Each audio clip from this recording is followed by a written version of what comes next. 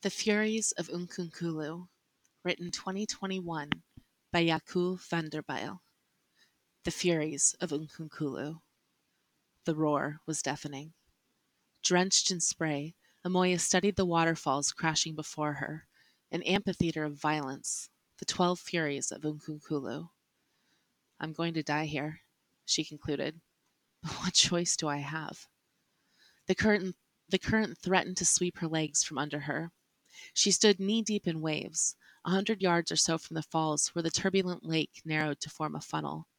To lose footing here would mean a miserable death by rocks and water, her corpse dragged down the long ravine to end up dumped on the riverbank or caught in a whirlpool. Taking one step forward, Umoya screamed at the Furies. It was a pale, drowned-out challenge, a tadpole taunting a pike, and yet the defiance stood, however feeble. I will silence you, if only for a moment. She touched the bone pendant around her neck. How many people had died for her to wear it? Best not to think about that. She had to concentrate like never before.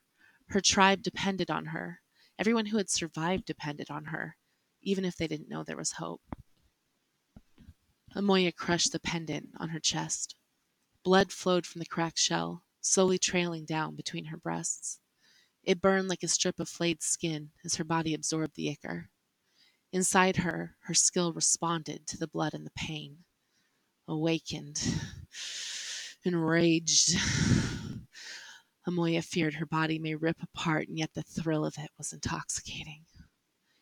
Quickly, she clapped her hands together and raised them. The sky darkened, clouds forming rapidly. The very air shifted, stirring. A breeze pushed Umoya from behind, and steadily it grew, until her beaded skirt flapped wildly.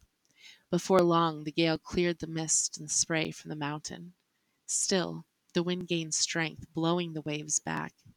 The lake had lost its rage, appearing strangely calm and smooth. But this was not enough. Umoya anchored her feet to the stone, and then lowered her arms toward the waterfalls. The shrieking wind grew to a terrible zenith, ripping even the clothes from her body. The thunderous growl of the Furies fell silent. The storm blew the water of the lake out of its stone basin. Even the muck and the rocks of the lake bed could not withstand the force. Soon, all that remained was dry bedrock. A single tree stood by the lakeside, an ancient sentinel, and this too the wind uprooted. The spruce hurtled to the cliffside, spinning in the air. Wood collided with stone. The impact shattered the trees and splintered hurled up toward the sky. The shrapnel disappeared into the waterfalls, now falling upward. Umoya almost succumbed to exhaustion, but she kept her footing. She could not allow her concentration to falter. To survive, she had to maintain the storm and do more still. Now to keep you quiet. Umoya summoned her remaining skill. The storm kept the surreal lake bed dry, but now the blizzard carried a sudden bite of an impossible winter.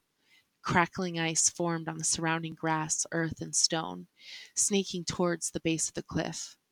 The remaining moisture in the air surrendered to the brutal cold, frosting of the stony cliff face, and when it reached the top, water instantly turning to blue-white ice. Finally, Umoya collapsed. Her world turned black as the blizzard relented. When she awoke, she was covered in ice, numb, and near death. Using a trickle of skill, she warmed herself. Everything hurt, but she was alive. She looked up at the frozen furies of Ukunkulu, a jagged crown of ice, and cried. I did it. I actually did it. Umoya surveyed the cliff face and smiled with relief. There, the cave was exactly where the book said it would be. She raised herself to her feet and approached the mountain, walking by crushed blocks of ice, jewels of the crown that had broken off and fallen. At the base of the cliff she paused, breathing in deeply and expelling crystalline clouds. And then she climbed. The ascent was short but treacherous. She placed her hands and feet carefully, gripping tight, standing fast, moving slowly. Halfway to the cave, she slipped and fell. Only her skill saved her, anchoring her hand to the ice-coated rock. Still, her body slammed into the mountain and she nearly blacked out from the pain. But she didn't. She was alive. She still had strength.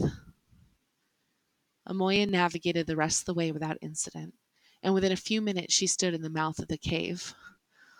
Along, she thought, and wept. It's so beautiful. The cave shone, a sea of colors that Umoya could not begin to describe. Embedded in the walls, countless gemstones pulsated and swirled with light. Her hand could barely cover one of the gems. This wealth was not just worthy of kings, but of gods. A crash of ice outside broke her reverie. Time was short, and she had not come here for magical stones. Well, maybe just one. Umoya latched her hand to a blue gem, pulled it from the rock, then sprinted down the tunnel. After 100 paces, the adorning light stones in the wall ceased, and she would have been left in darkness if not for the light she held. The same distance again, and the passageway opened into an immense chamber. The bright light from the gem dissipated into the void. I'm here. She steadied herself against the wall. Her body shook, exhaustion, relief, fear. Then, Umoya stepped forward, unsteady yet determined. She raised the gem high, mustered all of her courage, and screamed into the darkness, "Dragon, arise!"